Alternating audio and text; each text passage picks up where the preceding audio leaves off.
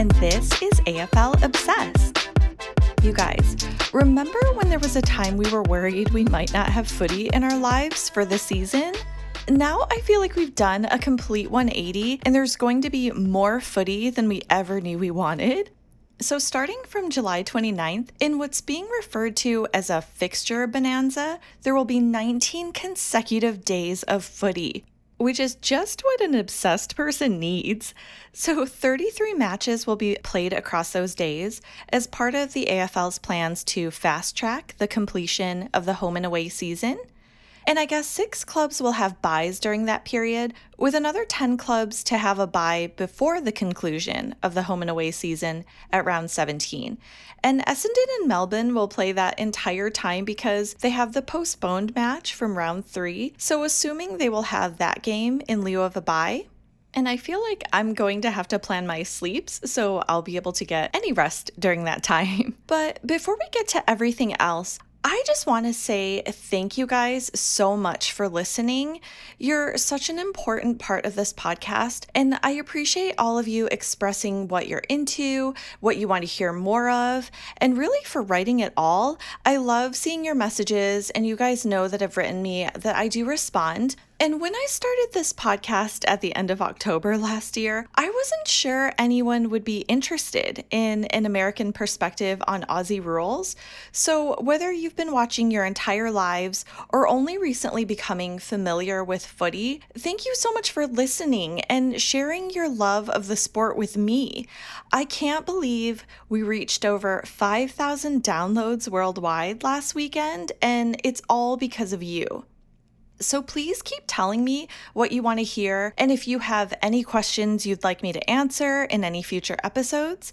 My email is aflfootyobsessed@gmail.com and aflobsessed on Twitter if you want to DM me.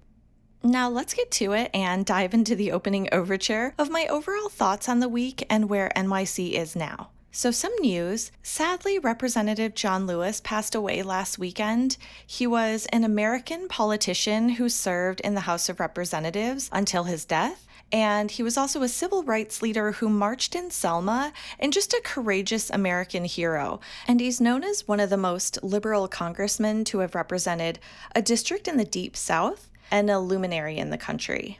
And RBG, our beloved Supreme Court Justice, Ruth Bader Ginsburg, was hospitalized and is now undergoing chemo for a recurrence of cancer. She's had a lengthy history of medical issues while serving and continues somehow to do her job without interruption. RBG is a national treasure, and even cancer can't keep her away from her work. If you haven't seen the documentary RBG, then you really should during quarantine.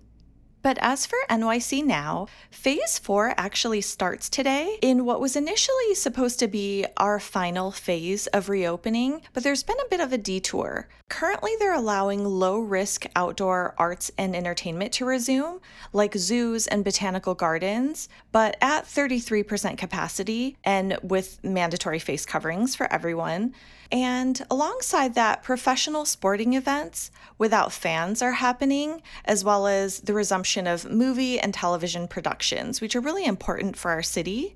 My boyfriend Andrew and I have been out for walks, and it seems like after this last weekend, people are kind of just over the restrictions. So hopefully we'll be able to continue to stay healthy and safe, because I'm definitely worried about what the upcoming seasons will look like here in the city.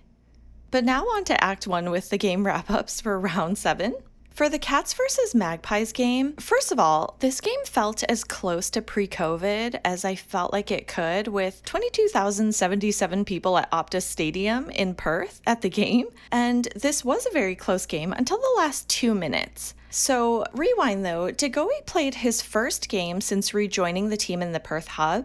There's been a lot of discussion about whether or not he should even be playing since he's been charged for something from an incident from 2015. And from an outsider's perspective, it was just a bit jarring to hear the hero worship of him during that game and kind of listening to him being celebrated. But from a performance perspective, I mean, he kicked the first and last goals of the game and he delivered 5 during the game, so he was very much a central part of it. He did finish the game strapped up though, since he injured his finger during the third quarter, and he did undergo surgery this weekend. So his future kind of is, I think, TBD. But sadly, Joel Selwood actually went down in the first quarter too of this game, but the Pies won by 22 points. And for the Bombers versus Bulldogs game, last year's matchup was a bit haunting for this duo. And I was hoping Essendon could rewrite history this time around, but it was a really great back and forth game until the third quarter when the Bulldogs really ran away with the game, and it was clear Essendon was just missing certain key players that could have helped move the ball and create opportunities out of nothing. But I think the highlight was definitely Cody Waitman from the Bulldogs, who joined the First Kick First Goal Club with his debut and another amazing goal later in the game. But the Western Bulldogs completely dominated the game and they won by 42 points. As for the Giants versus Lions, I was interested to see who would take this game. Brisbane had an immediate goal and was in control for the entirety of the game. The Lions would open up the scoreboard and the Giants would catch up, but ultimately Brisbane just ran away with the game and won by 20 points. For the Swans versus Suns game, the Suns shine again, and they won by 32 points. But the Rising Suns, what a fun team to watch. I know I've talked about them quite a bit, but I genuinely look forward to their games every week. And Isaac Rankin, if we can't have our fave Maddie Rowell, this crew along with Rankin are so exciting to follow. I love watching Rankin, and I love watching Stu Do watch him too. He literally doesn't even need to get a hand on the ball. Rankin can just still make magic happen. My favorite moment of the game, though, was something completely different, and definitely when Tom Papley jumped over his teammate Will Hayward after he made a goal right on the siren at the end of the third quarter. And just hearing it, I will never stop loving that moment. Oh, he's seeing some goals this afternoon at the SCG. Teammate leaps over his head. That's a snap around the corner from 49 that got the full journey. Didn't hit the line and run through. Watch Papley go over the top. This is it, folks, over the top. Tommy Papley clearing the pole vault. I mean, I will never stop loving that moment. For the Tigers versus Kangaroos game, North took a pounding this game, and they didn't score until the last few minutes of the second quarter, which isn't how you want to play a first half of a game. It just felt like a flip book featuring Richmond, with all of their players just alternating highlights on display throughout the game. One moment that was particularly scary in the third quarter, though, Kyron Hayden raced to intercept a punt from Richmond, and he was facing the ball, but he had a collision with Tom Lynch where he fell to the ground and he landed on his head. So Kyron Hayden was knocked out and he had to be lifted off of the field on a stretcher, but somehow he made it back up to the bench after chatting with medical staff. So hopefully there's nothing lingering with, maybe concussions and whatnot there. But ultimately, North lost by 54 points. It's their 5th straight loss, so I really feel for you, Roos. And also I just hope Kyron is okay because I haven't seen any updates.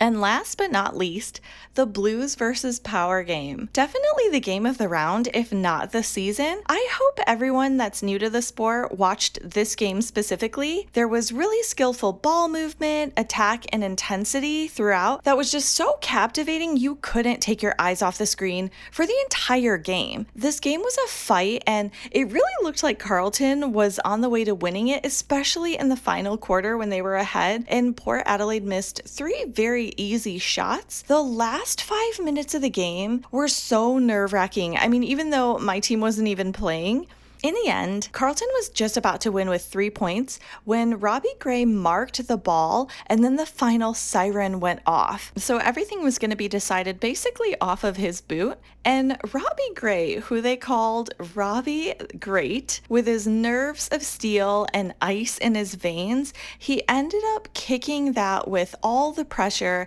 and Port Adelaide ended up winning by 3 points.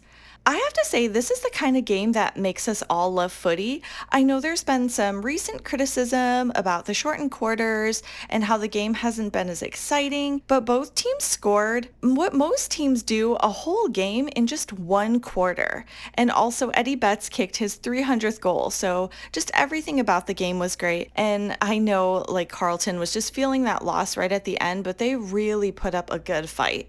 But what did you guys think of the round? I'd love to know your thoughts if you want to share through email at aflfootyobsessed@gmail or just AFLobsessed on Twitter. Okay, so it's intermission, so quickly during this time, let's just cut away to other sports. There's been proposed training camp dates for the NFL, and the training camp will be starting tomorrow. The rookies are supposed to report in tomorrow, quarterbacks and injured players in a couple of days, and all other players on the 28th. And that's applicable for all clubs other than Houston and Kansas City. So a lot of big stars from the game have kind of brought up that there's no clear guidance yet on, how the NFL is going to be handling the testing, how often they're going to be doing that. And a lot of them feel like it's not safe yet to start the season. I mean, they want to play, but they also want to be as safe as possible. And, the NFL hasn't been transparent about all of that, or at least communicative about everything. And I'm really wondering how this is all going to go down because they're not hubbing like Aussie footy or basketball. And a number of players have been testing positive for corona in all sports here. But now we're on to Act 2, where I do a deep dive into a footy club discussion or an element of footy history. So today I want to talk about the father-son rule a little bit more because it's something I've been interested in since I started watching footy. The AFL has a pretty unique feature that allows teams to draft sons of players who have made a major contribution in the past to the team. So this is something that I know I've mentioned before, but we haven't really talked in depth about it. But in the AFL, a team can select the son of a former player if the father played over 100 games for the team, give or take some other like restrictions and rules, etc. But it's just something I've never heard of in any other sport. And the father-son rule has existed since the late 1940s. If you look on Wikipedia, they have an extensive list of the complete father and son draftees since 1986, when the entry draft was first established in the league. But I bring this up because there was a major milestone achieved over the weekend, and Gary Ablett Jr. and his father, Gary Ablett Sr., became the second father-son duo to reach 600 combined games this last week. They are only the second father-son duo in the comp to achieve that, and I know we've talked about how difficult that is to just reach such a huge milestone for not just individually but combined due to all of the injuries, recovery times, and buys, and given how long a player really has to play in order to achieve that. And remember the Ablett family tree that I mentioned a couple of weeks ago? So their relatives also got really close. Michael Tuck, who played 426 games for Hawthorn, and his son Shane Tuck, who played 173 games for Richmond, they got so close to that, they actually played 599. So that's another amazing achievement. And there was really sad news too that Shane Tuck actually passed away. So my thoughts go out to your family and friends at this time, and to your extended Ablett family too. But in case you're wondering who holds the record for the first father-son duo, that belongs to none other than Ken Fletcher and Dustin Fletcher for the Bombers, with a combined 664 games.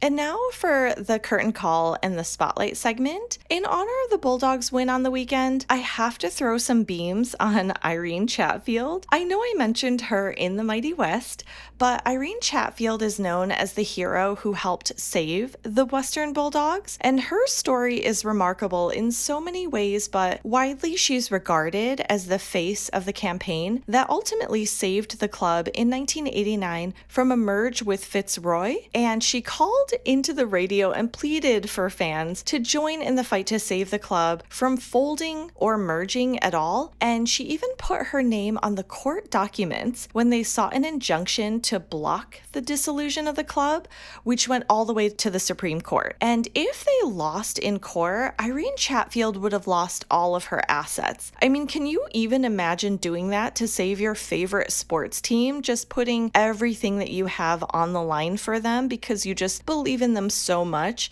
and you just have so much heart for the team? I mean, some of her bravery can be shown here.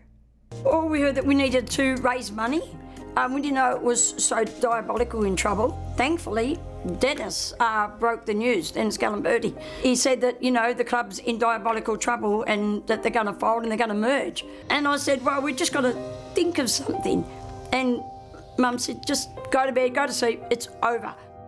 So I'm laying there thinking all night, and 6 o'clock in the morning I go in and wake Mum and Dad up to go, hey, got a good idea. And she goes, what about? I said, saving our club. Media gets you into trouble, media can get us out of trouble. I went over and they go, you're a member? I said, yes, as a Paper Catholic, of course I'm a member. And they go, we need someone to stand up and say that they weren't told that they were going to fold. Would you do it? And I said, oh yeah, nothing to lose, why not? It just made you feel proud to be a Bulldog. That's all I can say. I was just very proud to be a Bulldog supporter, but proud to be a VFL supporter then, and that all supporters helped. It was the proudest moment you could wish for. So to Irene, we applaud you for your efforts, and we say encore for breaking not legs, but ground in the sport and country. And I just have to say again that I am bringing back the Time on Your Stories segment, so I want to spotlight all of you. Even though I've mentioned it before, if you want to be a part of the show, you can peep some of the other submissions from the first 3 minisodes that I did on Time on Your Stories, or you can just email me your story or send a voice note. I'd love to hear how you became obsessed with our favorite sport. But now it's the after show. A shout out to Luke Ryan, who's a Carlton supporter and listener. Thank you guys so much again for listening, for always hanging with me, and for sharing AFL Obsessed with friends you think might like it too. So that's it for me. Stay safe and healthy, everyone. Check on your friends and neighbors. We'll get through this like footy. I'm virtually hugging you, and we'll talk footy soon.